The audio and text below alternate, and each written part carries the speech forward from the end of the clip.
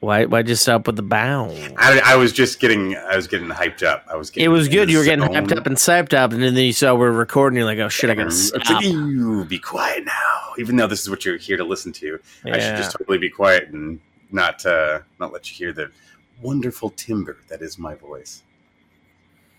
Jesus, that's what it is, someone's full of himself. What's up, Adam? How's it going, man? How's it going, Dennis? Episode 138. I'd like to announce I'm finally out in the shed. It took 3 years, and I got my shed studio action right now. We're in the shed. I'm sitting here with a little lantern light. I got my desk out here. Nice. There you go. Go. Living the life. Making it work. I like it. I was nervous. I was nervous, man. In the daytime, I'm normally putting shit out here in the daytime because we're remodeling my house and we got a bunch of shit out here and it's hot as fuck. And I'm like, it's going to suck. And it's perfect. It's probably like 60 degrees out. It's dark. It's great. Oh, dang, yeah. No, that sounds a lot better than me. Still fucking 90 degrees out here. Oh, no, thank you. I pass. I would pass on that. I don't miss it. How you doing today? Not bad, man. I just got a couple of flicks in, some new stuff that I'm excited to share with you guys. Kind of nice. I've been in that true crime kind of kick for a minute, so we're gonna do some of that later, as well as one of my favorite genres of cinema, the dystopian, futuristic bleakness, whatever you. Some trash can fires. Trash can fires. There you go. Just a small dumpster fire. I'm down for that. Yeah, what about you, man? Yeah, I'm good, man. I don't have 18 movies this week. I only got 3, so yeah. Hopefully it's not a 2-hour episode again. Yeah. It's going to be 3. You just watch out, folks.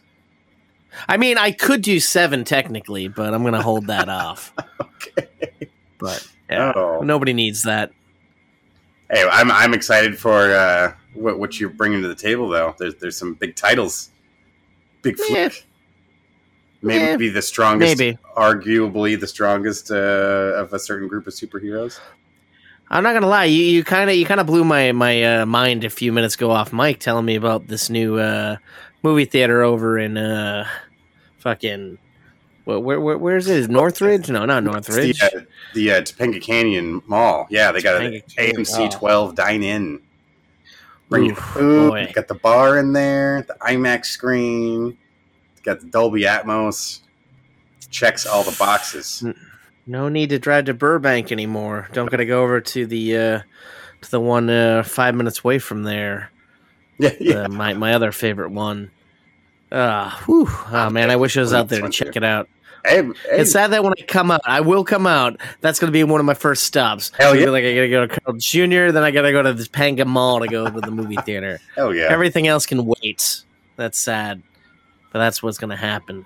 Hey man, I'm down. I'll go with you. Yeah. Fair enough. Just Carl's Jr. Fair enough. Oh boy, the movies. I don't really like watching movies. Fair enough. Movies suck. We're all about audio, visual.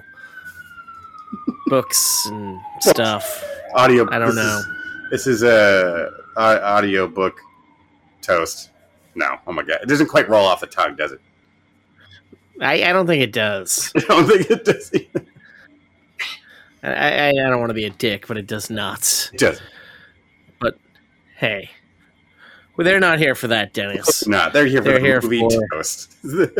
Yeah, so we'll pretend like we care about movies for a bit.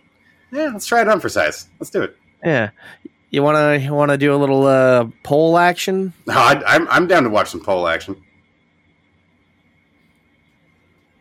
Like I said, anywho, people. Yeah, I'll watch those polls all day.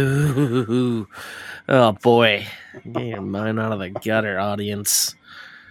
So, last Thursday I went to the Marvel Greatest of All Thor marathon, saw all 4 of the Thor films, and it got my mind running, wondering what out of the Thor franchise was people's favorite adventure.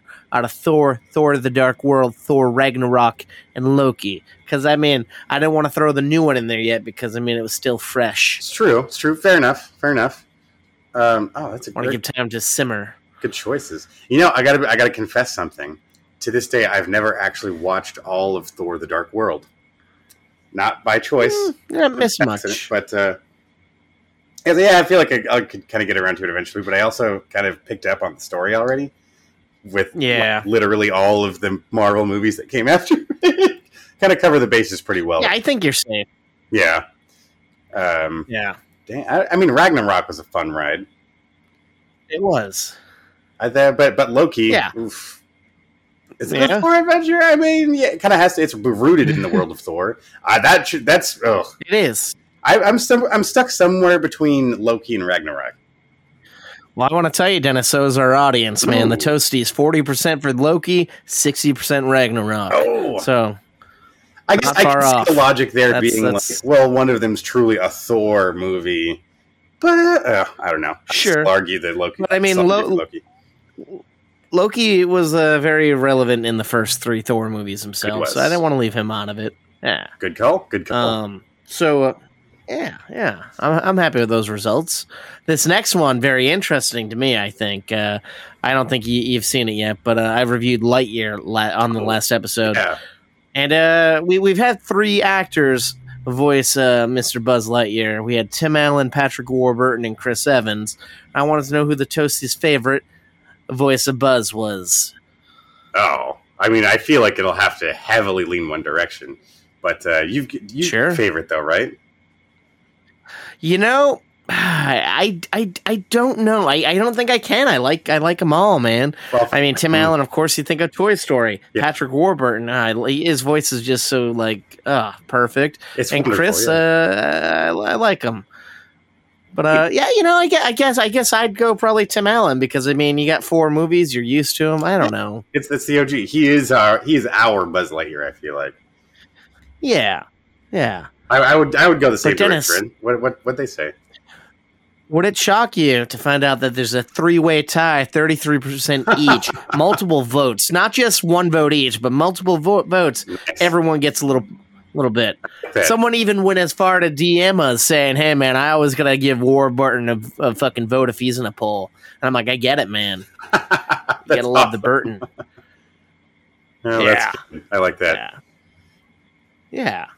Huh. I was just shocked. I'm like, nobody's gonna remember Buzz Lightyear's Star Command, and they did more than you think. Yeah, and he's an iconic voice out of our childhood. I feel like he did a lot of animated stuff as well as characters in Seinfeld and shit like that. Yeah, shit, he's still over on Family Guy, so everyone gets a dose of him these days. Yeah. All right, and up last week I also reviewed the Elvis film, and as everyone knows, Elvis did music, movies, and stuff. So I wanted to know if the audience, if they, what their take on. I'm sorry. I wanted to know if the audience were fans of Elvis, and the answers were: you bet. I like his music. I like his films. I'm not a fan. Okay. I would be surprised if there was a large spike in the I like his films above the music, because I feel like the music's what gets you there. But yeah. I mean, I kind of grew up enjoying a little of each. I got a handful of Elvis songs I like, but then I remember some of the movies, but I honestly they were never my favorite. That style musical, especially, it's just very pop on the nosy. I don't know. They're okay. They're not my favorite, but they're fine. What about? I get that. Did you have any? Did you grow up watching any of those, or that around your? No, man. I've never been an Elvis fan, dude. I don't know what it is about it, but I'd go back and watch his movies because I feel like they're probably campy and fun. Exactly. Probably, if I had to guess. Yeah. Well, but if it was me, I'd probably say I'm not a fan. But okay. I never gave the guy a chance. With these, but yeah, two. And dude, there were fucking this got some votes. A 2-way tie for I'm not a fan, and I like his films 0% each. Oh, I like his music 38%, and you bet 63. I don't know why I put you bet. It should have been I love his music and his movies, but you bet just sounded more fun. Yeah, yeah, that's fine. All right. We got some classic fans out there. I like it. Yeah. So. Some cats still like that stuff, I guess. Maybe we'll have to watch some Elvis films. Could be fun. Can relive hating them together. Yeah. God. Oh shit. Or maybe I'll be like, I love this Elvis guy, man. Fuck his music, but boy, do I love his movies. Enter a whole new favorite actor of the year. Yeah. Maybe he'll top my Jack Black issue. It's like, oh man, Jack Black, yeah, screw him. I got Elvis Presley, man, the king. And I devote my life to Elvis Presley. Maybe lose some weight, go be an Elvis impersonator in Vegas. Good times. Start slicking your hair back. Yeah. You gotta start there though. Start with the hair. Sex appeal. Oh, most certainly. Most certainly. What you got next for Polage there? I got nothing. Well, I mean, I could pull another one out. Yeah, let's do another one, Dennis, because what about Paul? Oh, fuck not. This one didn't get a hell of a lot of answers, but we got some stuff, and some stuff shocked me. So I also reviewed Beavis and Butthead Do the Universe. A couple of last episodes. So I wanted to know, out of the 4 films in which Mr. Mike Judge had directed, which was the favorite out of Beavis and Butthead Do America, Office Space, Idiocracy, and the lesser known Extract film. Oh, see, dang it. I mean, of the live action selections you chose, I do enjoy them all, but I think Idiocracy probably just edges out above Office Space for me. See, for me, Office Space. But I mean, I can't tell you how often in production offices we're all talking, and like everyone talks about Idiocracy left and right, and especially nowadays with living Idiocracy, kind of in ways, it's weird. That's not. But yeah. I gotta rewatch it. I'm not gonna lie. I remember being so excited reading about it on Ain't It Cool News about like before it even came out, and then how it's been living on the shelves, and then it finally came out, and I'm like, oh. That's it, huh? All right. But now I kind of gotta rewatch it. I think didn't you review it a while ago? I might have early on, or maybe Tommy did. I don't know. Someone did. It could have been one of the other guys too. It's one of those. It's just it's classic. I think it's a modern classic. Yeah. Shut up! I'm baiting. No. Oh yeah, Dak Shepard steals the show. Yeah, him and President Camacho. Oh my God, yes. Oh yeah. Oh, just there's so many, just the one-liners, and then just everyone's performances are wonderful. It's a top notch. Great vehicle for Luke Wilson there too. Oh yeah, and the lesser, fuzzier Wilson brother gets to make a big appearance. There's a third that I don't know of. The guy in the monster truck at the end of the movie is the third Wilson brother, who was also in Whip It. I didn't know there was the third Wilson. In which one? Whip It. He plays the dirt roller derby coach. You know, sadly, never saw Whip It, and I really wanted to because isn't Jimmy Fallon like the rink announcer guy? And I used to be a big fan of the Fallon. Oh, that's a good question. Because that's the one that Drew Barrymore directed and starring Elliot Page, right, as the roller derby. You know, why have I never seen that film? It sounds I really enjoyed it when that came out. I don't know. It kind of brought Did you see that back into fucking roller derby again too when that came out? I would love to see roller derby in general. Like it just sounds like it's quite the sport. Yeah. I don't know. Now, did you see that there's now a petition to try to get them to get rid of Ezra Miller in the Flash and replace it with Elliot fucking what's his name? Elliot Page. I said it earlier. Now I'm like, who is Elliot? Interesting. I mean, It does not shock me at all that guy's going to lose his fucking job, but probably should. Yeah. Dang, yeah, no, there's a lot of people. I don't know. But I mean, that's an interest. That's a big jump. Okay, but you need star power for getting back into the Justice League level stuff, right? Even though now, would he be doing the series? I mean, Elliot's killing it. I mean, Elliot's over on that Umbrella Academy. I think people watch that. Oh, I just mean, but I don't know. Something that's like, CW. Yeah, like a Netflix. Yeah, exactly. Oh no, I'm with you. Okay. I'm not a giant fan of the TV show The Flash, because I love the Arrows, more dark and gritty. And sure, yeah. The Flash, my roommates love it. They're like, oh, it's funny and comedic, which normally is my thing.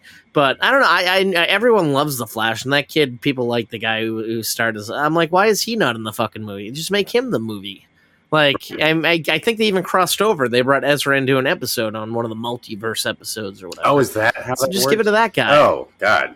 Yeah. I thought it was always the same person. So it wasn't even the same actor. See, that's how close attention I was paying to the DC end of the universe. No,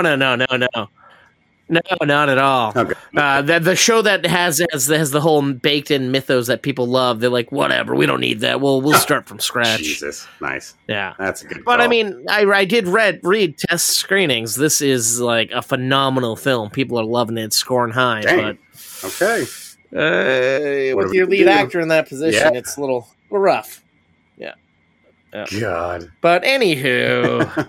Back to this old poll here. If you remember, the question was, what's the Toastie's favorite Mike Judge movie?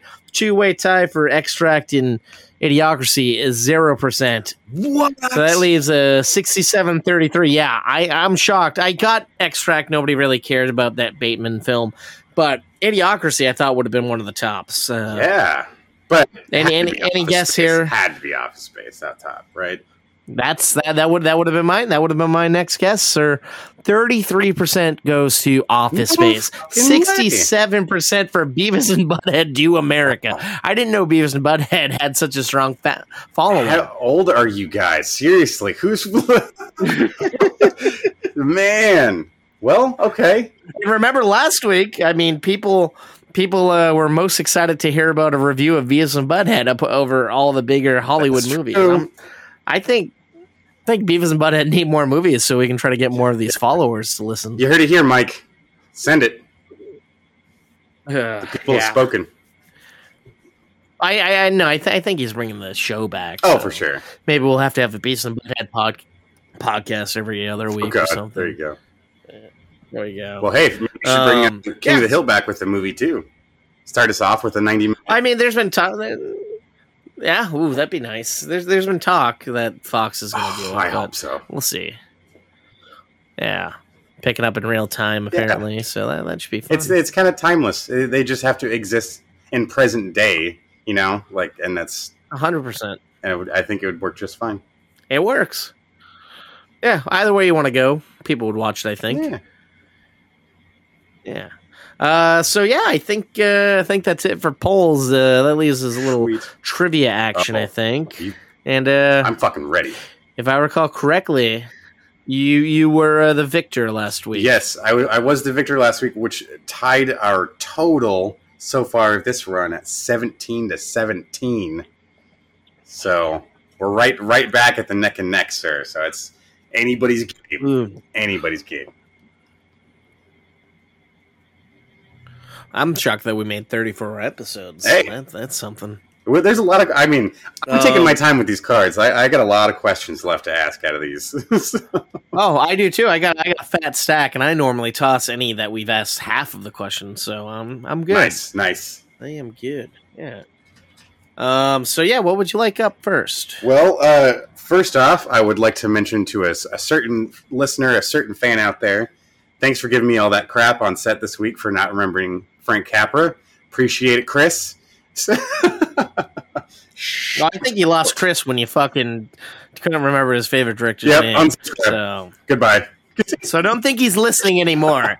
He's like out of here. He's like, fuck these guys. Or if he's still here, you got to tell him he's got to come over and do a little toasty talk.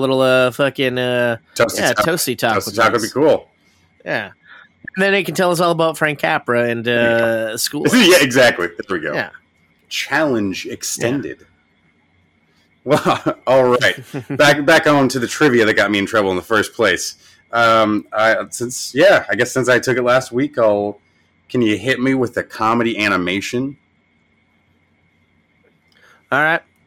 What animated film series revolves around a bumbling bear named Po? Kung Fu Panda. That is correct. Woo. And for you Kung Fu Panda fans out there, JB is returning at the end of the month to a Kung Fu Panda series over on Netflix, so you can get the real Kung Fu Panda experience if you're intrigued for that. It's coming. There you go. Need some more of that panda action. Yeah. Mm-hmm. Then you can eat some Panda Express while you watch it. That just made me hungry. Firecracker chicken. Yeah, made myself hungry in the act. Ooh, that's not bad. A little too many onions, and I'm more of a white rice kind of guy. Bland. Nothing wrong with that. For me. You get to enjoy the flavor of the other stuff. It's not detracting. I get your play. I see what you're putting down. Yeah. Well, I want to put down some since you went anime. Since you went comedy cartoon, I'm gonna go sci-fi, horror sci-fi. All right, I like it. Who does Hugo Weaving play in the Matrix franchise? Well, that's Agent Smith. And that is your first point of the night. Bam. Nice. Tying it up, kids. We're starting off easy. We're easing into it, I feel. I like this. Better than the hardcore stuff right out the gate. You gotta take it easy. How about an action adventure? All right, this is a good one. And what 90s film sees a professional assassin teach a 12-year-old girl how to kill? Oh, I've always wanted to see this, and I haven't. Leon the Professional? Is that one? That is correct, yes. Oh, man, for a while I was in the same boat, and then I finally broke down. It was playing at the New Bev, and I'm like, I got to check it out. It's worth the watch. Nice. It's a good flick. And it's funny, I don't know if you heard, as they were doing press, story came out that Taika Waititi, since he's doing a Star Wars movie, apparently he asked Natalie Portman if she'd ever be interested in being in a Star Wars movie, and she's like, I was kind of already in some. Oh, my God. It's like, that's a lot of touch there, Taika. Yeah, I'm like, maybe we familiarize ourselves with the film franchise we're joining. Holy crap, that's embarrassing. I mean, it'd be interesting if she came back and played a different character. I'd be intrigued to see how that would go. But had to be a joke. Like, I would hope so. I feel like him, out of all people, would know. Right? Oh, man. You never know, though. You never know. That jokester. But, so you are correct. So I will take a drama musicale, please. Ooh. What film popularized the maxim Carpe Diem? Seize the day. Seize the day. That sounded like we did it on purpose. That's going to be the Dead Poet Society, right? Oh, Captain, my Captain, you are correct. Dead Poet Society. Oh, boy. Whew. Got it. What a film. It is. It's been a while for me. Likewise. I've seen it once all the way through and then just seen, like, scenes. Yeah. But I'm with you there. I'm with you. And I feel like that's good enough for me. Like, I don't got to seek it out. I don't got to have to, like, watch it. I got to go to, like, a 30th anniversary screening. Nah, man, I'm good. One time and one and done. You keep it good in my It is nice to see a dramatic Robin Williams once in a while. It just with he's got a few of those films, Definitely. But there's another great example of that. I'm more of a 1 hour photo kind of guy. Photo. Oh, there you go. I enjoy the creepy photo developer. Was that Awakenings? That was. I feel like I haven't seen that one. It's the one I'm thinking of. See, I'm thinking Insomnia. Is that the one? That's a whole other one. Yeah. I'm thinking him and Pacino. Yeah. Man, see, we're just rattling them off. What a guy. A bunch of them. Yeah. Hey, he kills it in all of them. He does. Bicentennial Man. That's more of a family comedy. Yeah. But a little tearjerker. Yeah. Or what about the one when he made Toys? Was that Toys? Where he was like the guy who had the crazy toy factory? I haven't seen that one. Film. Yeah. Oof. Yeah. All right, anywho, what can I do you for? I'm strategering. Let's see. I'll take a drama musical. I don't know if that's a word. All right, cool. I wouldn't get this one, but I have faith in you. What Robert Altman film is set in an English country estate during the 1930s? Chris, I already hear you yelling at me. Stop it. Robert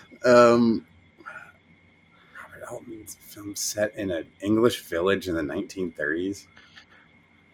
Well, an English country estate.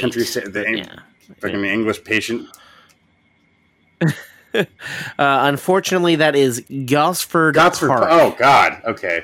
Son of a bitch. Well, I wouldn't have gotten it. Swang and a miss there.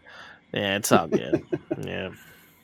Tell us how it is, folks. Head over to Film Freeway to enter your film in our festival. But I want you to go over to Twitter at movie_toast and tell us if we should watch Gosford Park, please. There you go. I haven't asked you. I have not asked for an action adventure yet. You have not. All right, so I'll take one of those. Okay, I found this question. I was really excited to ask you this one. How many? I'm afraid. Don't be. It's a good one. How many roles does Cheech Marin play in From Dusk Till Dawn? And I have 3 options. Okay.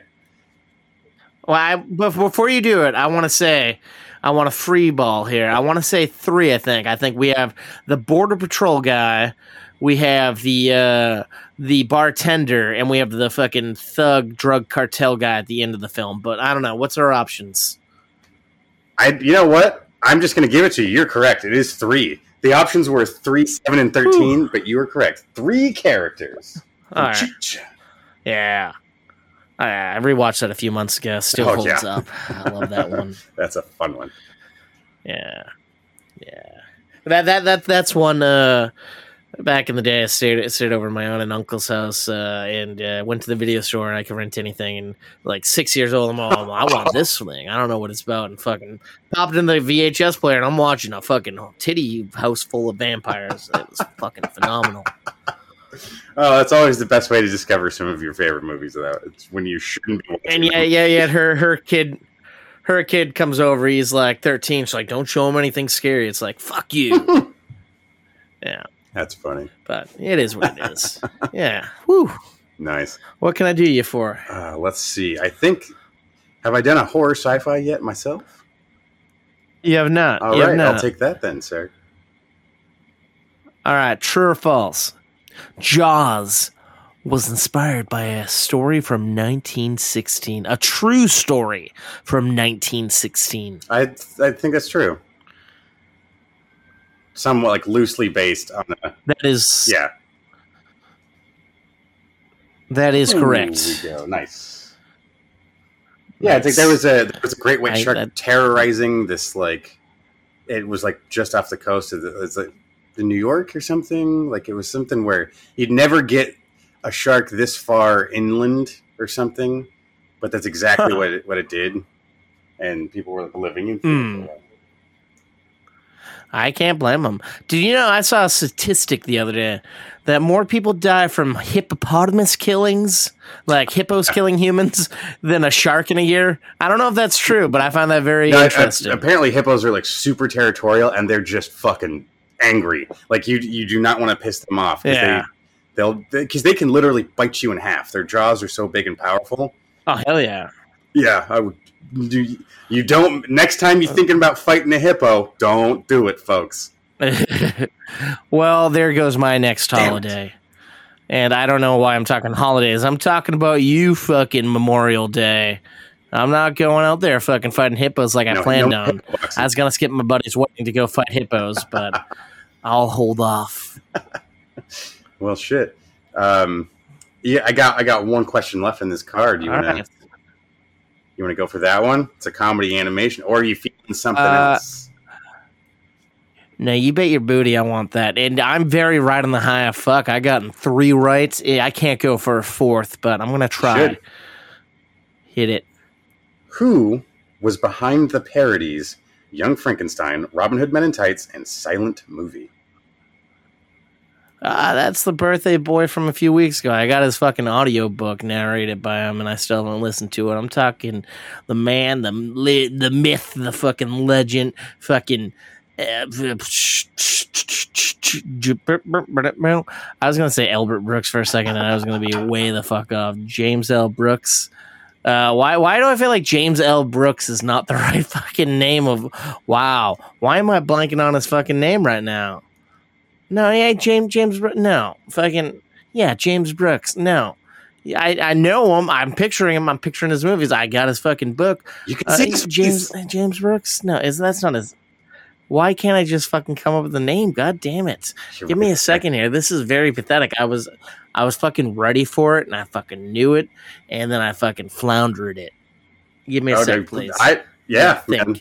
I'm talking through so you don't think I'm cheating, because I'm not cheating. I'm just gonna think in my head. Mel Brooks, that's the name. Bam. I don't know where the fucking James came from. It's a nice name. But yeah, Mel Brooks, you got it. There's number 4. Is there a James Brooks? I think there is. No, I'm pretty sure there is, actually. So that's...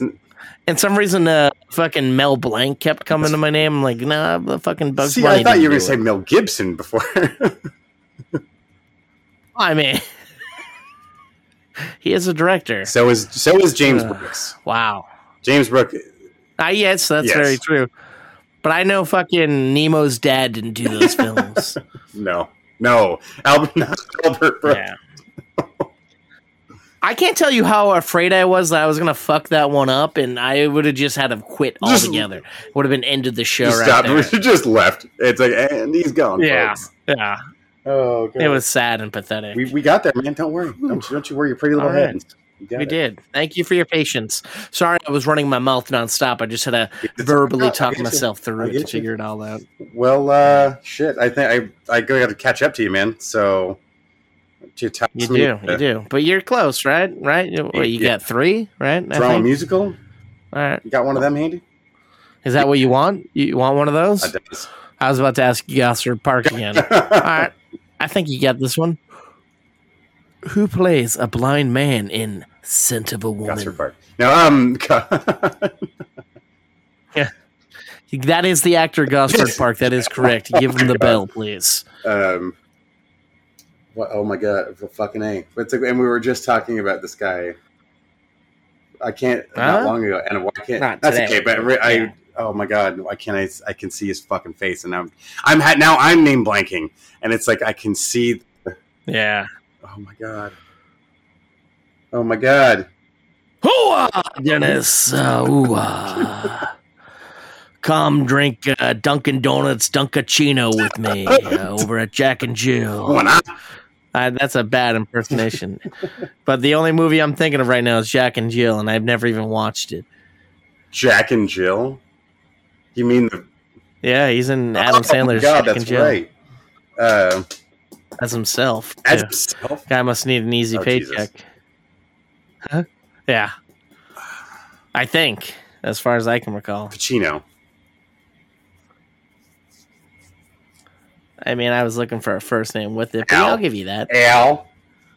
Yes, sir. Al. Mr. Al Pacino himself. Hooah. All right, so 4-4. God, that took long enough to get there. My apologies, folks. Right? Yeah, that was painful. That was truly. No, you're good. Truly excruciating.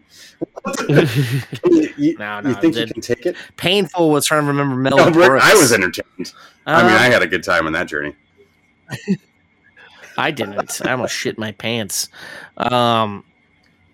But that's a different... No. I don't know. I'm going to go for a comedy animation, please. And hope to God I can pull that one. All right. Off. I don't know.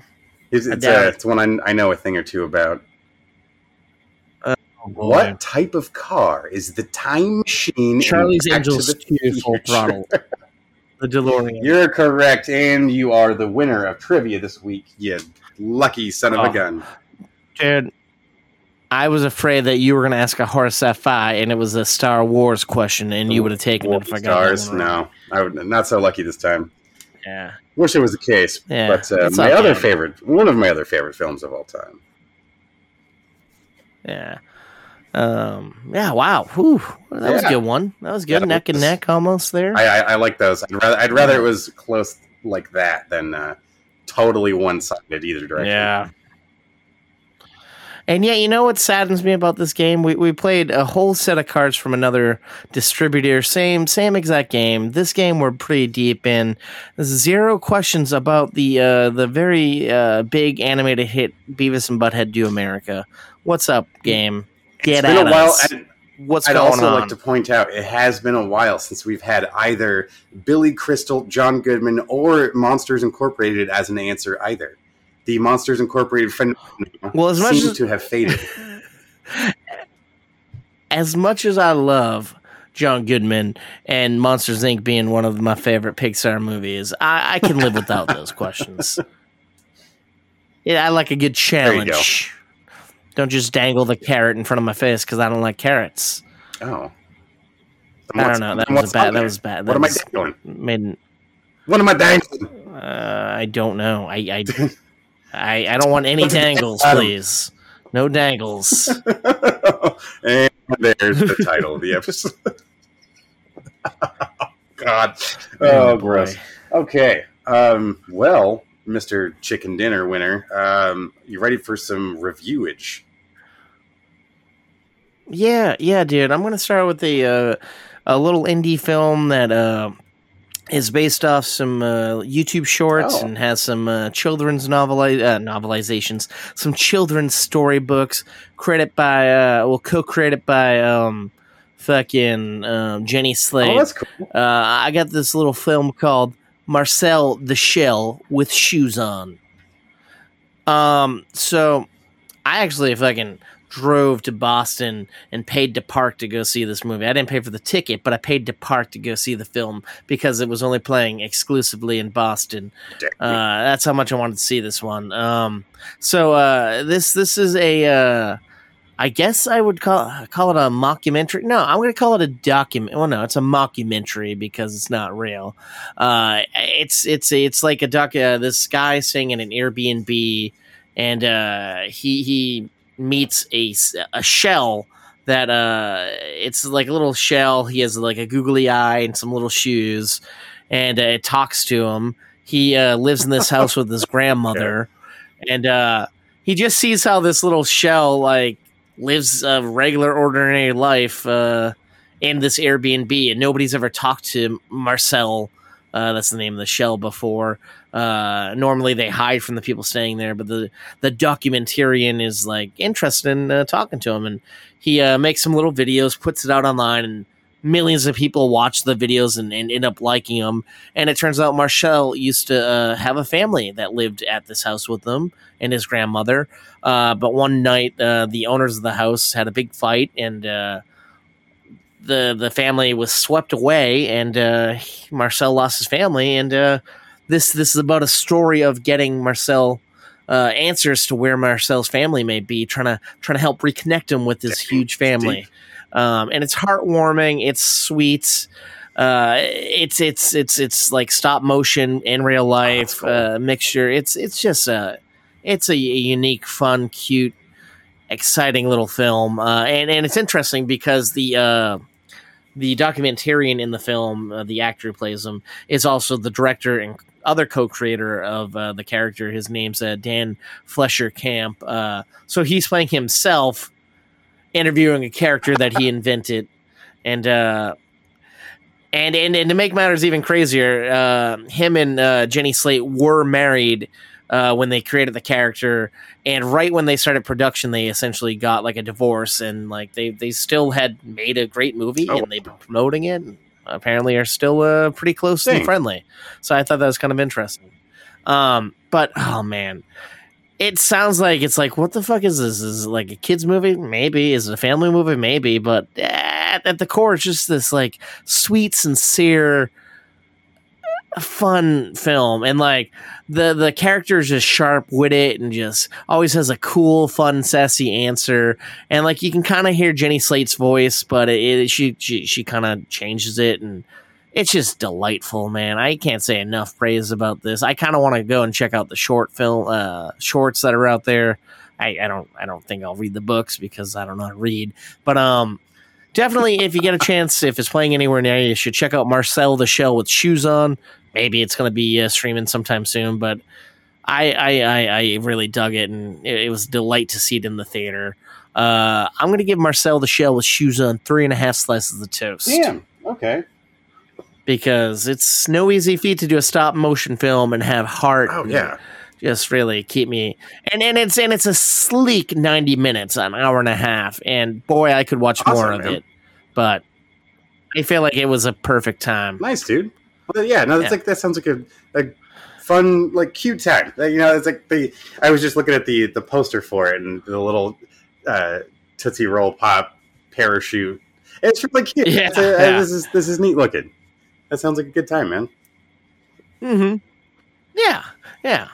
I think you got something that sounds cute, but it's dark and dreary. Yeah, no, this is I was talking to Adam before we started recording this episode, and Val and I have still been kind of on our true crime kick. Every once in a while, we try to find another story to experience, and this is the story of.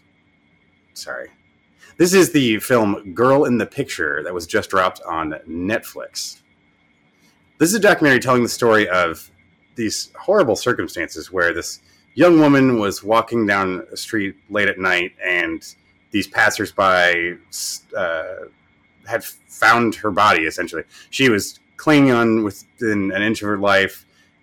Clearly, to their eyes, there was some type of hit and run situation. She was carrying groceries, and a car must have struck her and just kept going. But when they got her to the hospital, she died in the hospital room. They called her husband, and they said that was kind of a strange interaction. And they noticed immediately it was a little odd. He was much, much older than she was. This 20-year-old woman, it was surprising that she had like a 60-some-year-old husband. And as they start scratching at the surface of, like, the doctors are noticing she has bruising and injuries that are very old. These are not from this car accident. And the names they're giving when at admission versus when their husband comes, they notice that a couple of them aren't the same. And there's some threads to be pulled here. These people are not who they seem to be. And their story is one that's really twisted. You find out they have a kid together, and he just straight up took the kid and disappeared for like 5 fucking years. They couldn't find him. There was, oh man, you find out there's just at least a dozen names they've lived under together. In some states, they were pretending to be father and daughter. With only months later, all of a sudden, they're telling people they're husband and wife. What? You find out she's over all this time. He was basically holding, whenever she was pregnant and had a child, he'd like hold the child hostage over her and make her he made her become a stripper, and he started pimping her out, and and just every time you found another layer, it just got deeper and sadder, and it just could not believe. And I just we could not believe that at the next layer that was revealed at the story, and it just. Oh man, that was a rough one to get through. For an hour and 40 minutes, I needed the relief of something lighthearted afterwards. That's for sure. So I will like to add that if you're not ready for some of the subject matter, it gets pretty heavy. The abuse that's being discussed is just not something to be taken lightly. But it's definitely a story that I think. When you see something weird like this, it's just when you see someone who's just without directly asking for help, but it seems like they need it. It's probably a time to maybe do something about it. I totally get. There's so many people who are close to this young woman that her friends under various aliases, and they knew her at various points of her lives, and she was such a good person. Like she just delighted so many people and brought so much warmth and caring to people who needed it, helped others out of horrible situations when she was in one herself, and kept it hidden from everybody. I just couldn't look away from this thing as it was unfolding. But yeah, it's definitely not one to be taken lightly. It is. I will say my only negative mark creatively is I feel. Although it is a strong closing to the film, I like that we finally there's a certain threshold that we are hoping we cross, and we finally get there. And it's that you can finally close the book on the story a little bit. But I feel we take our time through this. There's a good 15-20 minutes. I feel like we kind of drag our feet a little bit. take that with a grain of salt, though. I'm not trying to. The story is an intense one that, and a lot of voices need to be heard. But I feel once we kind of got that last piece, we kind of lingered a little bit at the end. So that's the only negative I feel. Again, creatively, there's plenty of negatives to discuss within the story that's being told here. But my God, it's just incredible to me that something like this could even occur. But if you're into the true crime stuff and you just like. You might have heard parts of the story over time, but to finally hear the whole thing put together in this manner, I believe this was based off of a podcast series, in a book primarily. Huh. In fact, the book is heavily discussed within the documentary as it is a part of the resolution. Like the guy writing the book got very heavily involved in trying to help assist in the case and brought some information to light that kind of helped push this thing along. And yeah, man, yeah, it is a killer one. Girl in the Picture over on Netflix. I would say 3 slices. It's but again, I will put that little asterisk next to it.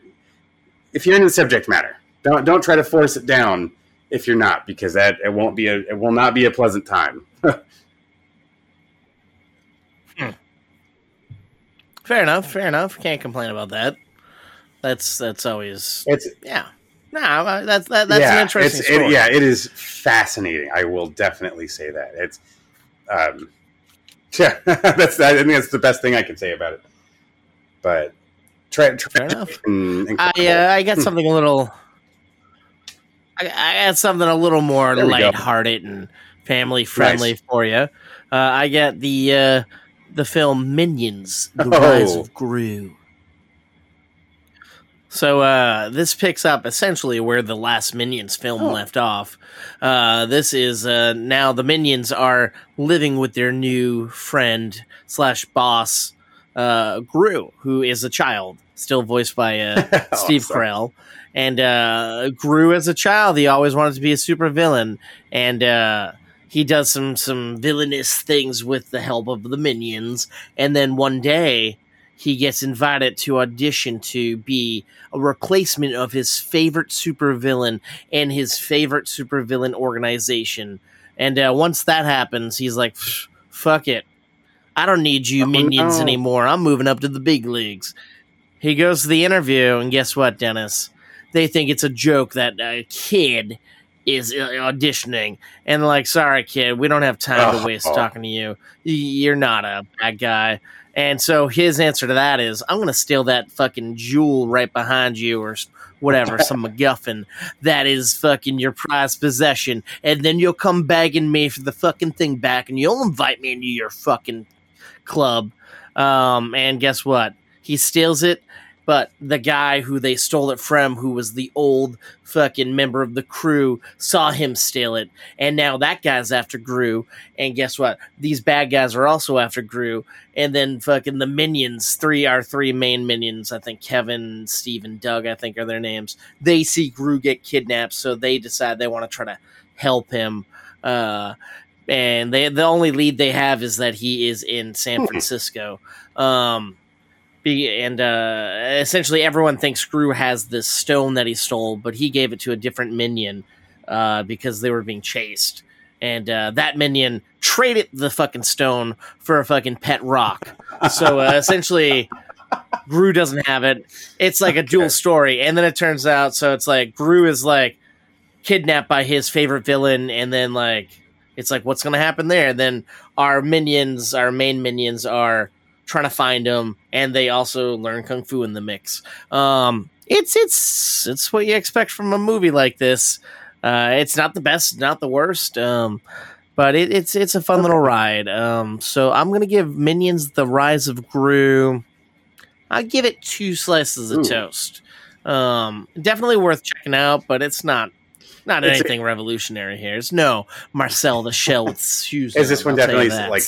Is it a little fan servicey, like the hardcore Minion fans that are already out there, the Despicable Me heads, or is it? Sure. It's like, because I still have yet to see these, but they're so fucking huge. I'm like, Maybe I do finally. I should eventually, take the plunge. But I mean, I'm not gonna lie. I dig the Despicable Me movies. Like, I feel like there's some pretty solid Illumination films, and I think they're pretty good. It's just interesting because you got, I think, 3 Despicable Me movies, and then you got now the 2 Minions movies, and of course the Minions have become the big stars. Steal the show a little bit. And it's interesting. Like, there was an interview where apparently fucking Steve Carell was like, "What? Why would you make these little creatures? Nobody's gonna like them." Like, when he first did it, and then he was like, "I was wrong." And did you hear about all these fucking teens and tweens like being like dressing up in these inflatable minion suits, going to theaters and causing a ruckus? I was hearing about this actually. Brought this to my attention too. That nonsense. Crazy. There was something like some movie theater chain was banning people from like they didn't even want you to take out your cell phone because they thought you were going to be. They were keeping people out if you showed up in costume. And then, like, they were getting nervous when people were taking cell phones out because they thought it was about to go down. So that's ridiculous. Kids, not be respectful. We're paying money to come see this movie. Don't be a dickhead. Do that at home. Yeah, dude. Fucking wear your suits. That's cool. Enjoy the fandom, but don't be a fucking ruin the experience for everyone else so you can get a chuckle or a fucking view on TikTok. Yeah, there's just fucking families trying to watch these movies, and then there's fucking 30-year-old men like myself trying to watch these movies. So don't ruin it for us, all right? And there's other 30-year-old stump sitting in the back that has such limited attention. You're going to distract me from the movie because I'm so damn high. Although now I'm thinking about it, I mean, that sounds delightful. Like, you're trying to watch a movie, and then there's real-life minions fucking with you in the theater. Like, maybe I do want to see that. I don't know. Normally, I'm anti that, but now I talked myself into the reverse look what you did. Look what you did. Damn it. Well, I'm not seeing the movie in the theaters again, but for Minions 3, you do what you got to do, and maybe do it in my local woods. But don't do anything. Don't hurt people. Just have fun. Be lighthearted. Yeah. That's all I got to ask. It's like gold and silver and metals and fucking...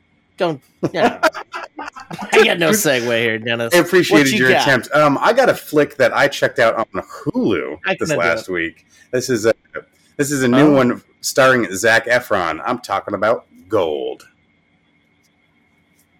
Ooh. So I gotta say, this was interesting because I didn't see a trailer or anything for it. I just saw the description of the film as it literally had it on Hulu. It, like, their main page, it just like splashed right there. I would like to read this because this is honestly how I informed my decision to even watch the movie. In the not too distant future, a drifter traveling through the desert discovers the largest gold nugget ever found. He must guard it from thieves amid harsh conditions and wild dogs while waiting for his partner to return. The drifter is Zac Efron. I'm already like intrigued by this world. We say not too distant future. It's clear we are in some like near future dystopian society where things have started to crumble a bit.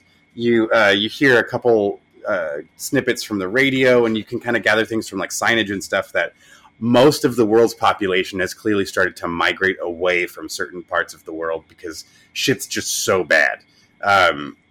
It's an Australian film, but it doesn't. Nothing about it's immediately screaming Australia other than some vague signage and a few voices over the radio. Otherwise, it's you're picking up. There's a lot of different languages are kind of being bottlenecked down together because again, it's clear a lot of people have moved through. Yet you see very few people. There's been some kind of reduction in the population. Anyways, water is scarce. It's very Mad Max looking, but like probably the first years of like the Mad Max world as it was starting to crack off. That's very much the vibe I'm getting. I just wish it was even more of that.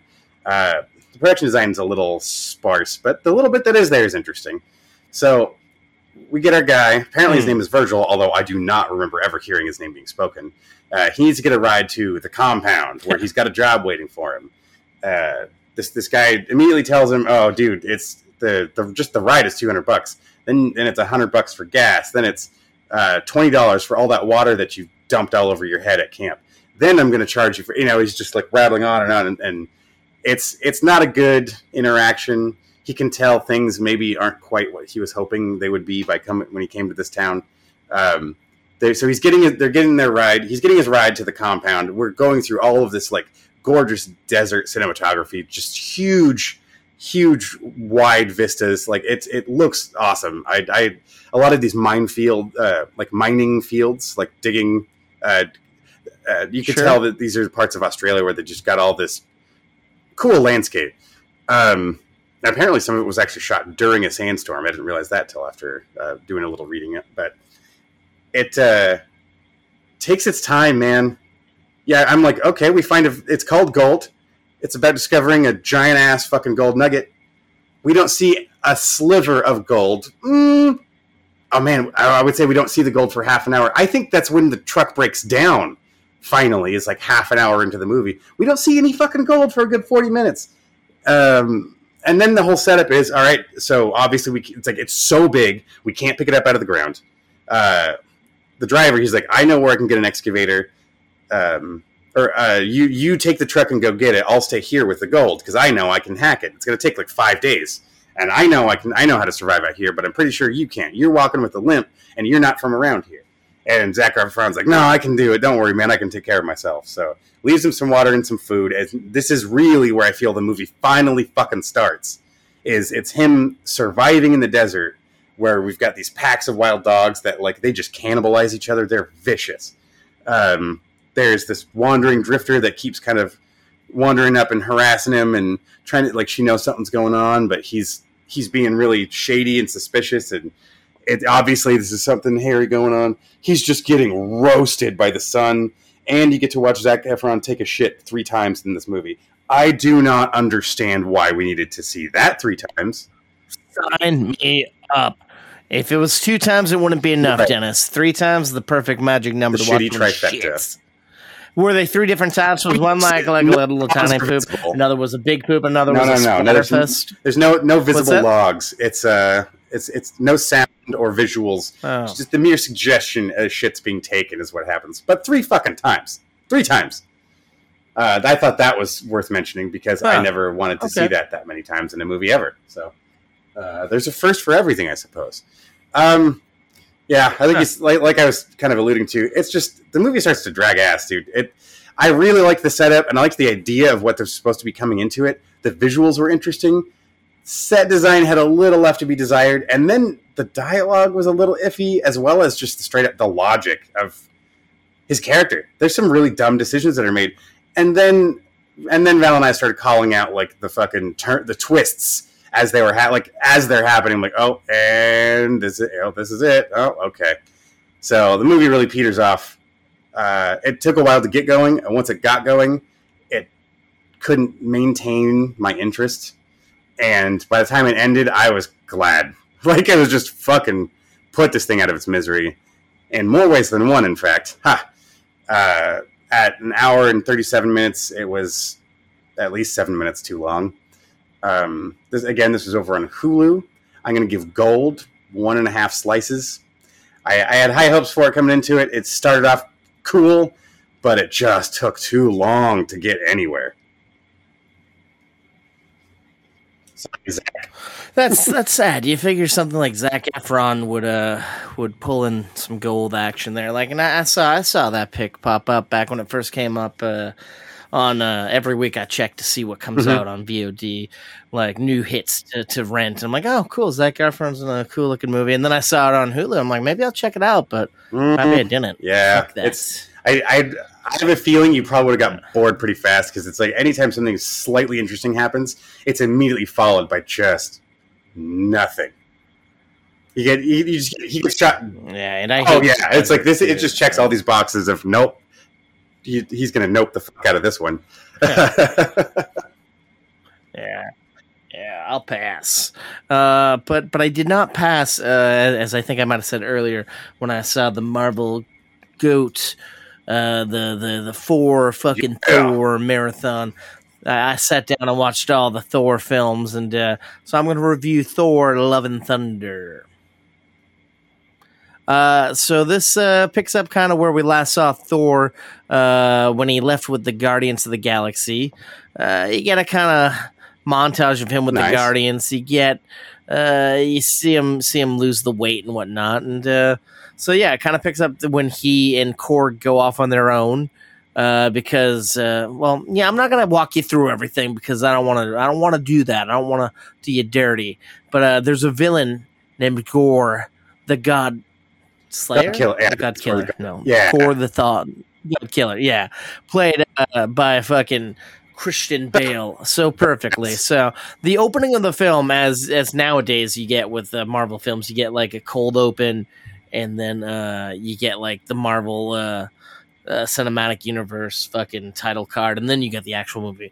Like, this movie started and it looked fucking phenomenal. It did not look like a fucking Marvel movie, and I'm like, oh, maybe this isn't Thor yet. But then you see fucking like it's so sexy, like a dry desert landscape, a father and daughter barely surviving, and then they're like, okay, cool, that's Gorr. So I guess it is a fucking Thor. And you see his daughter die from dehydration, and then he ends up finding like this lush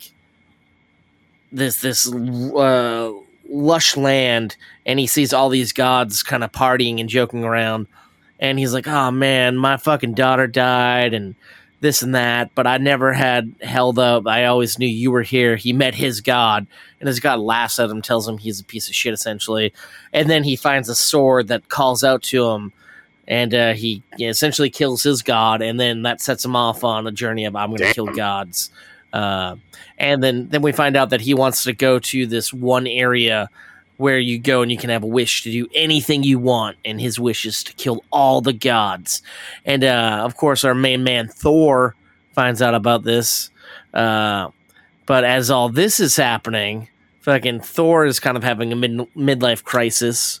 He doesn't know what he wants to do anymore with his life, but he finds out that his ex-lover, Jane Foster, played by Natalie Portman, we find out that she had cancer, and she was getting chemo, and she saw in like a book that fucking Mjolnir, or whatever the fucking hammer's name is, has the power to fucking heal all earthly problems.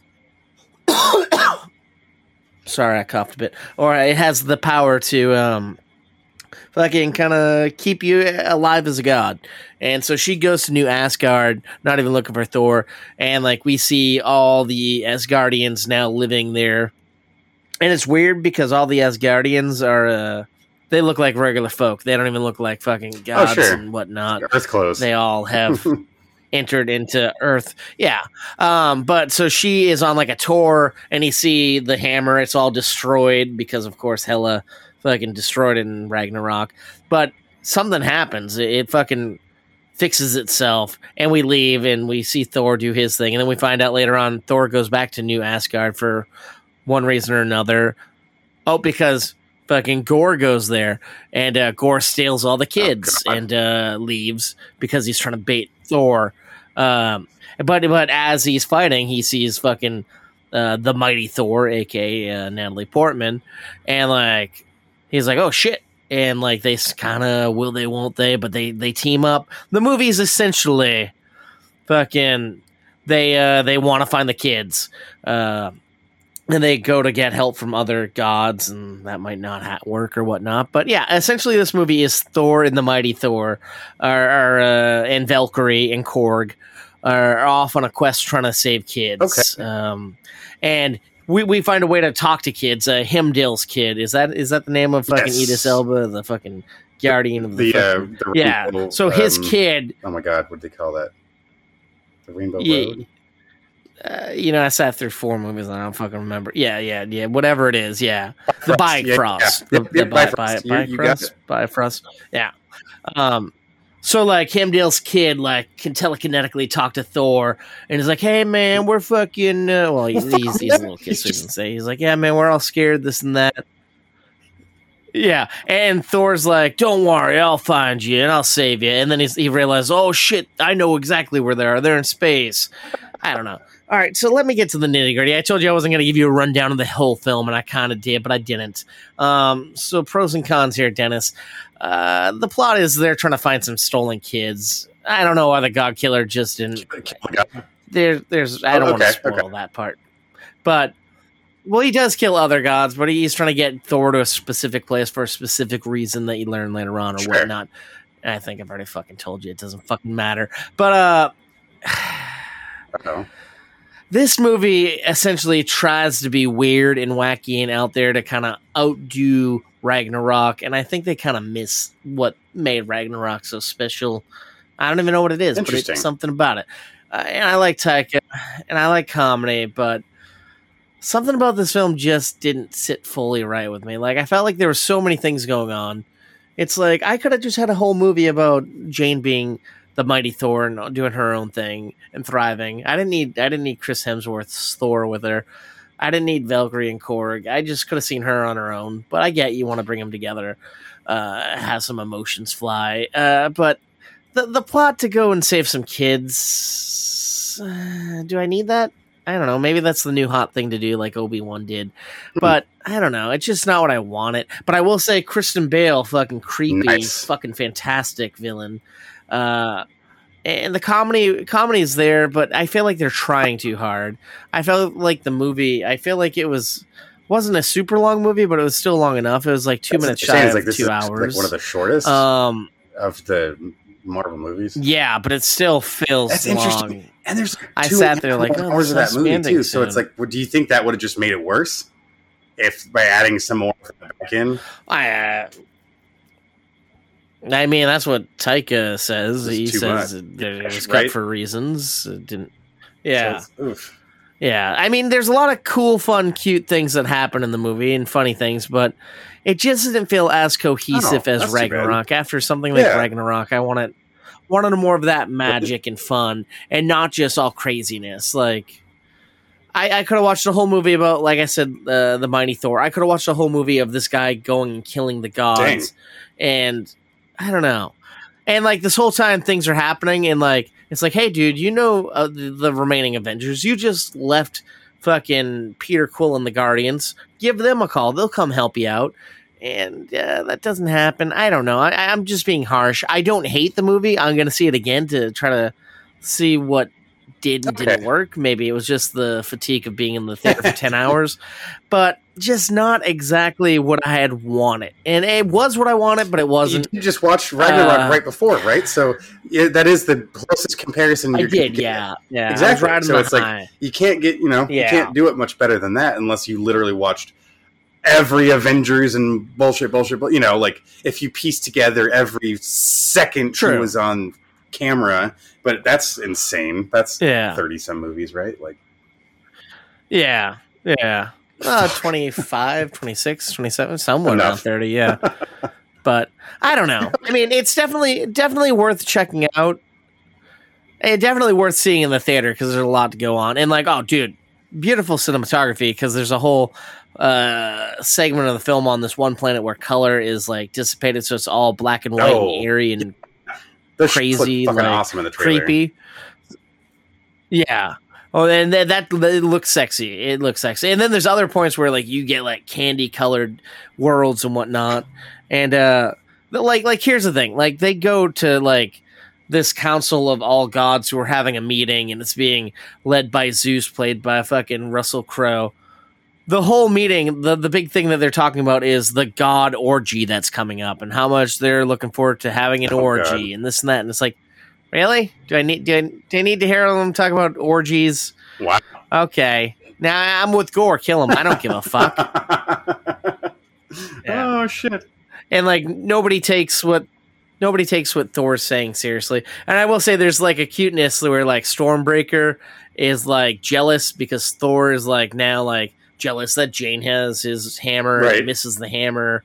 And there's a cute little like thing going on with the hammer and the windbreaker or whatever it's called. Windbreak? I don't fucking know. I don't know. Either way, I'm now just spewing out words here. I can't. I'm going to see it again eventually, and I look forward to talking about it with you. Oh, yeah, hopefully definitely. You'll see it eventually. So yeah, maybe you can talk me into it, but I'm gonna give right now, as it stands on this episode, Thor: Love and Thunder, I'm gonna give 2.5 slices of toast. Okay, fair enough. It could change on the second viewing, but for now, yeah. Interesting. Well, man, let's after all that Marvel talk, shall we wrap it up with another episode of Ms. Marvel? Well, I think we got 2 episodes we could talk about, or are you just? I just caught up to episode 5 today, so that's why it's still fresh in my mind. But I've been marrying episodes 4 and 5 together. It kind of makes sense because that storyline works out perfect. Yeah, this is again episodes 4 and 5 of Ms. Marvel. Right. We sorry.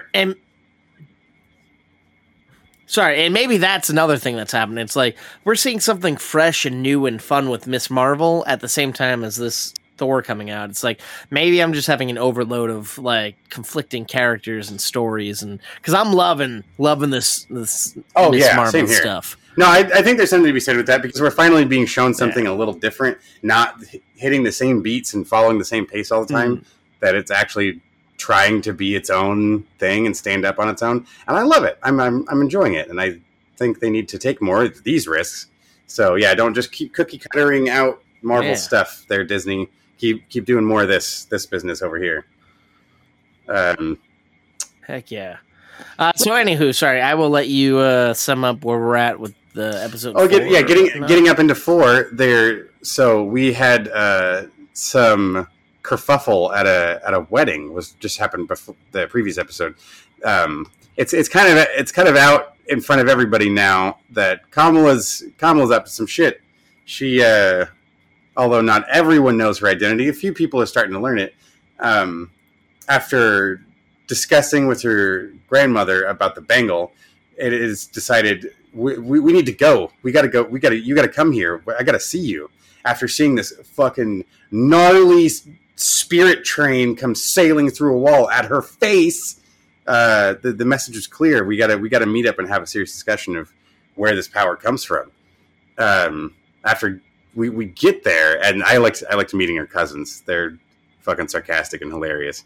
Oh yeah. Especially in episode 5, I like you can just call your service provider.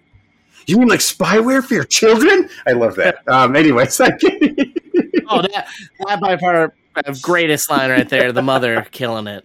How have I not heard about this? Why has no one told me about this until now?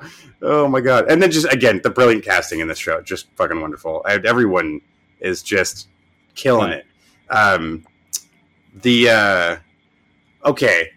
This like secret society of these badass like defenders of the bangle that she gets to meet, that was fucking cool. I don't know. I didn't think. I just thought we were kind of rolling in cold. I had no idea there was going to be this whole support team lying under the surface, getting introduced to like that crazy map wall. That whole set, by the way, which I got to be honest, a lot of the sets look awesome. But once we traveled, oh my god, every building we go into, like a lot of these set pieces are just fucking awesome. To do the production design on this would have been an awesome time. Seriously. Yeah.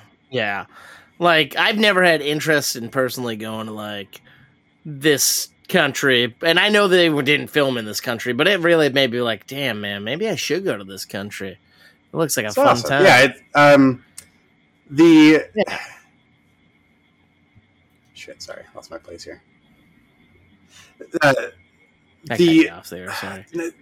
Sorry, not just the locations. Well, obviously the wardrobe too. I mean, the colors that are used all over the place. It's gorgeous. I mean, like every frame of this show has looked awesome so far.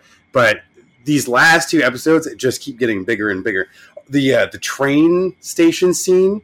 Dear God, I know they're not all human extras, but the volume of people they had to have just to get those shots, that was a killer of a day. Like that had to be a nightmare organizing that shit. But God, on top of that, think about the COVID. I didn't even think about that. Filming it, dude. For sure, Come on. Intense. The only one who got away with it was our homie Red Dagger over here, who get the cool fit, the mask. Yeah, like, mask. He gets to run around the crowd wearing that all the time. Yeah. But there was some. Those fight scenes were badass. It's too bad our homie we had met didn't live very long. That was that her protection, and he kind of bounces the fuck out. He sacrificed himself. Yeah. Yeah. So essentially, like, Kamala ends up back in was it the Partat? No, what was it called? The partition. It's when the separation of the partition. The creation of Palestine and separation from India. Like, we heard the story of her ancestors talk about it in previous episodes, and it's like, oh, that's cool, but and then they actually bring her and put her in it. And it's like, oh shit, I should have seen it coming 100 miles away, but I didn't see it. And oh my god, so fucking crazy, man, pulling that off, traveling through time and fucking story and connecting it with the family, and oh man, to do it. And something that I feel like we don't talk about much in America. Like, no, I was not. You know what? The way they were explaining it, I really enjoyed this because I was not familiar enough with any of this information. So it is. I'm glad it is getting brought into the storyline of the show because it's like this is world history that's affected. It's like there's a reason why this population has moved around so much. And Jesus, to have torn families apart like that and to have instilled all of that turmoil, that's horrible. But you know what? I'm getting exposed to some of these other very true, real stories among this awesome, sci-fi superhero show. It's a great way to present these things to a broader audience, I think. 100%. And so. And then, spoiler alert, sorry, but at this point, the finale of the series or season has already come out, and we don't know because we're recording earlier previous to that. But as of, if you're not caught up, fucking Camilla's mom finds out that her daughter is the superhero, essentially the one who she kind of is like, you're not. What's she called? Light Girl? What's it? And, so you're Light Girl? Yeah. That was... And she's kind of cool with it. And the grandma's like, yeah, I fucking knew, man. I told you our family's magic. That getting to witness the moment, that story that we were told earlier in the season of when they find each other at the train station and having, again, spoiler alert, that moment that Kamala was always the one to come back and she's the reason why her family survived. Like, she wouldn't exist without her intervention. Yeah. That was awesome. Yeah, she is her own savior. Yeah. It's like a reverse Marty McFly. I love that. I thought that was an awesome way to do it. And although you kind of see it coming, it's still the heightened moment of actually watching it happen, and that's what like corrects the world again. And then it's just like, oh, she was never sent anywhere. This was just like destiny. She had to. Yeah, and also it's not just about the superhero. That's not all we're learning. We're also seeing her mother and her grandmother bonding and coming to terms with way things worked out between the two of them. And it's like you're getting a nice family story on top of a superhero story, which you don't get. And I think that's one of the things most of this show. We already met her actual family. Yeah. And then the flip side, her best friend who kind of has a crush on her, and the guy that she has a crush on who turned out to kind of be working with the bad guys who might be a bad guy, are now kind of rooming together. And like a while ago, we talked about like, why does this homeboy not have his family with him? Why is he running the show by himself? And we find out he's a fucking orphan, essentially, man. Runs like, a convenience store? We still don't. It's like we still don't have a clear picture of what that. I'm still like, it answered one question. And his uncle? More. I guess he did say what he did briefly say. Was it his grandmother? Or someone? There isn't. He did say uncle. His uncle. I know he did mention there is another family member, so there is someone. But yeah, he seems to kind of be on his own. But see, the fact that we're kind of learning, and like he's like, "Hey, man, your mother abandoned you. I'm not going to abandon you. I might not fucking like you, but I'll be here for you." And like the fact that like the whole time the hot dude was calling the other guy by his wrong name, and he's like, "Dude," and the other guy's like, "He's doing this on purpose to be an asshole," and he's like, "Dude, I honestly thought your name was fucking this other guy. I am so sorry." It's like, it's nice to see characters not just being bitchy and catty towards each other and like coming together. And I like that the other guy was the one struggling for a minute. It's like, argon, it's my favorite noble gas. Yeah. Yeah, trying so hard. I see why we've never actually hung out before. It's like, whew. Oh, you're a fan of Cars too? Because he had a Nikola Tesla poster. Fucking little things, man. Little things like that, man. All of those things add up to this is still a fantastic show. I am pumped for the finale. It's coming too fast, but hey, I'm ready for more. I'm sad that we're already at that point. This is the show I think I cared the least about. When I saw like pictures and stills, I'm like, oh, that looks so fucking stupid. I don't like Captain Marvel. I don't care about Miss Marvel. And like the whole time I'm like, I can't wait to see her meet fucking Captain Marvel and this and that. And I'm like, I don't care about any of that shit, man. Out of here. Keep it with this. We got our own thing going. Yeah. She's keeping me very excited to see the fucking Marvels. True. Like now I'm excited for a movie I had no interest in. Just to see this cat playing in. No, that's going to be fun. Yeah.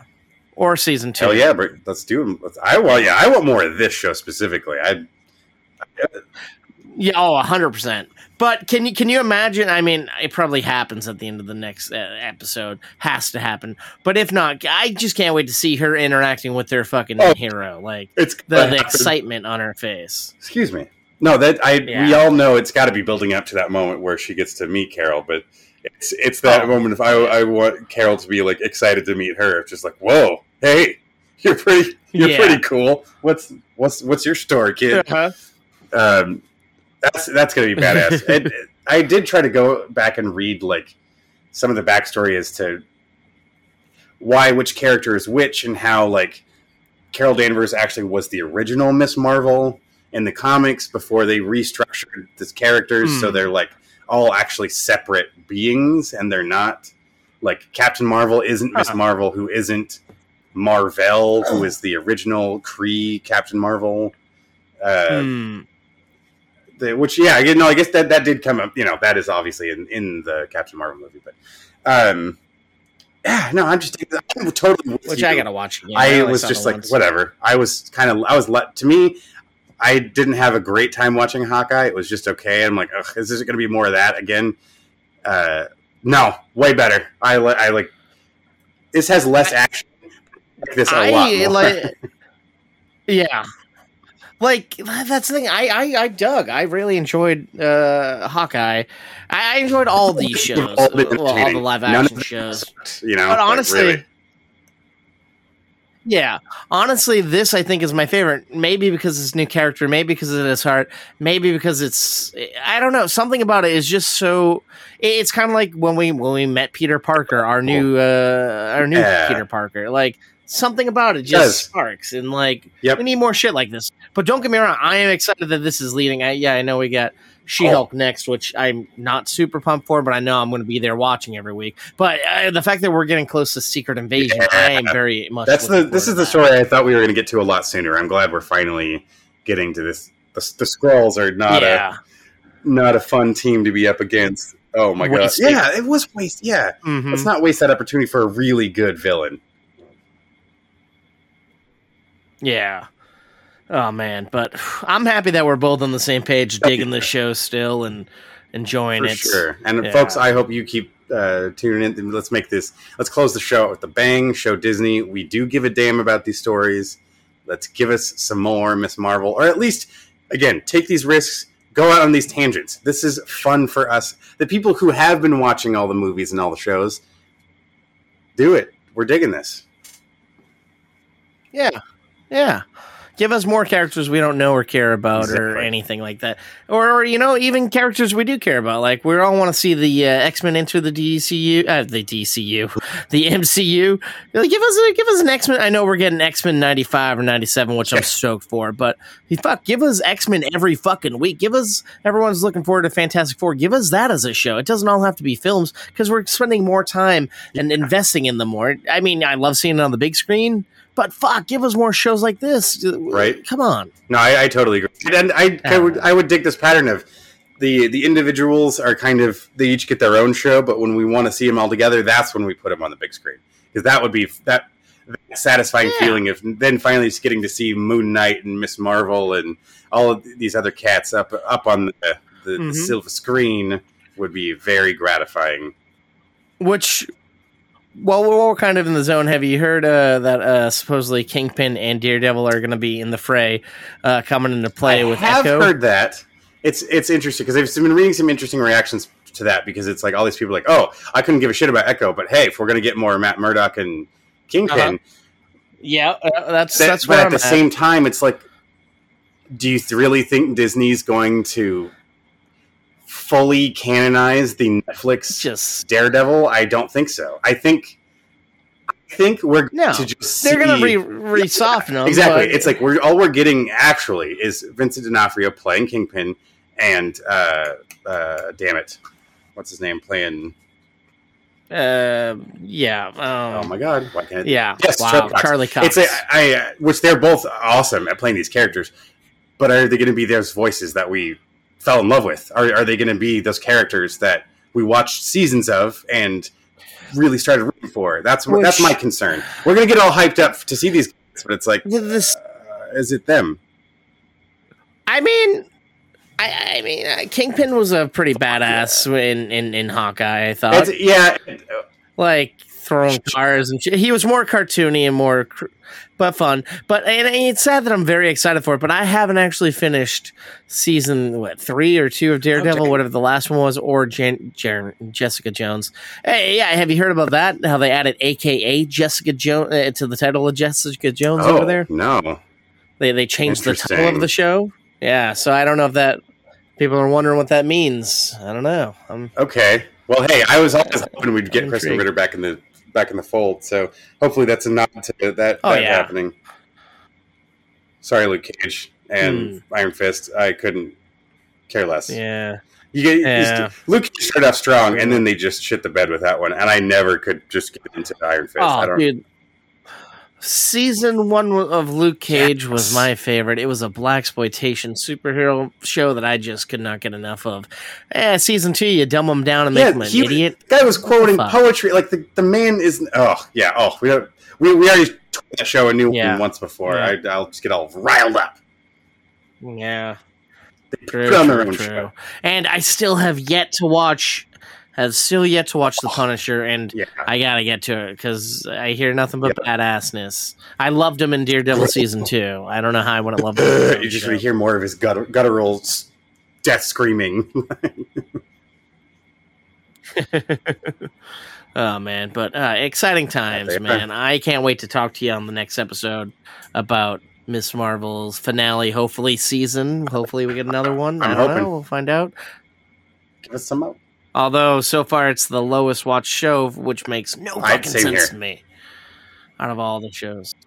But I'd rather see another season of this than another season of fucking Boba Fett. Sorry. I know that's probably sacrilege, but I understand. That's fair enough. I totally get that. Yeah. Which is funny. The other day... I watched a little bit of Couples Retreat. Mm-hmm. It was on TV, and I didn't realize our buddy Boba Fett was Tim Morrison, I'm like, he is in a lot of stuff. Yeah. He'll sneak up on you. Yeah. I got so excited. I'm like, Boba Fett's there, man. Nice. I don't know. Him and Happy Hogan didn't even put that together. Oh, man. Sorry. And you got Leon the Professional as the fucking... as the mediator or marriage counselor or whatever the fuck. Yeah. All over the place there. Fuck. I do. Yeah, that was a solid stack of toast there for you folks. Yeah. I hope you enjoyed the journey. Got some pretty warm recent flicks. Pretty warm toast there. Has not cooled off in the slightest. I think so. I don't think. Yeah, you don't need a baker's dozen reviews. You just need a short stack, bite-sized morsels. Enjoy that slice. Yeah. Mm-hmm. Well, folks, I know you haven't heard about it enough, so I'm here to remind you one more time. This December, we got a film festival, man. We got a short film festival, Movie Toast, the festival. Mm-hmm.